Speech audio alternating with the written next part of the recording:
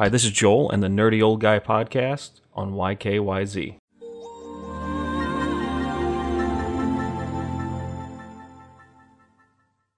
Anybody that has ever listened to any of my microcasts knows two things about me. I hate spoilers, and I hate clickbait.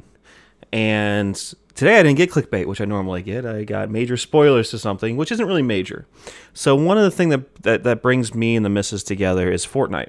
We play together. It's one of the games where she's actually better than me, and I think it helps her make that connect with that game. And it helps me hate myself more because I want to be better than everybody at video games, and I can't seem to be. But I digress. But there's a new season that started today, and she is currently at work. So we can't play until tonight. We have this big date plan over it.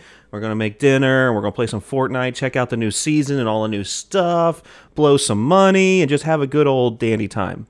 Well, I'm going to read news because that's what I do. I do a news microcast.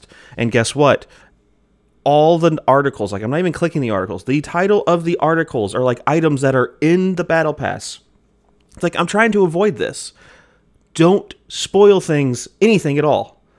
A spoiler is anything that anybody's excited and holding back and doesn't want to know.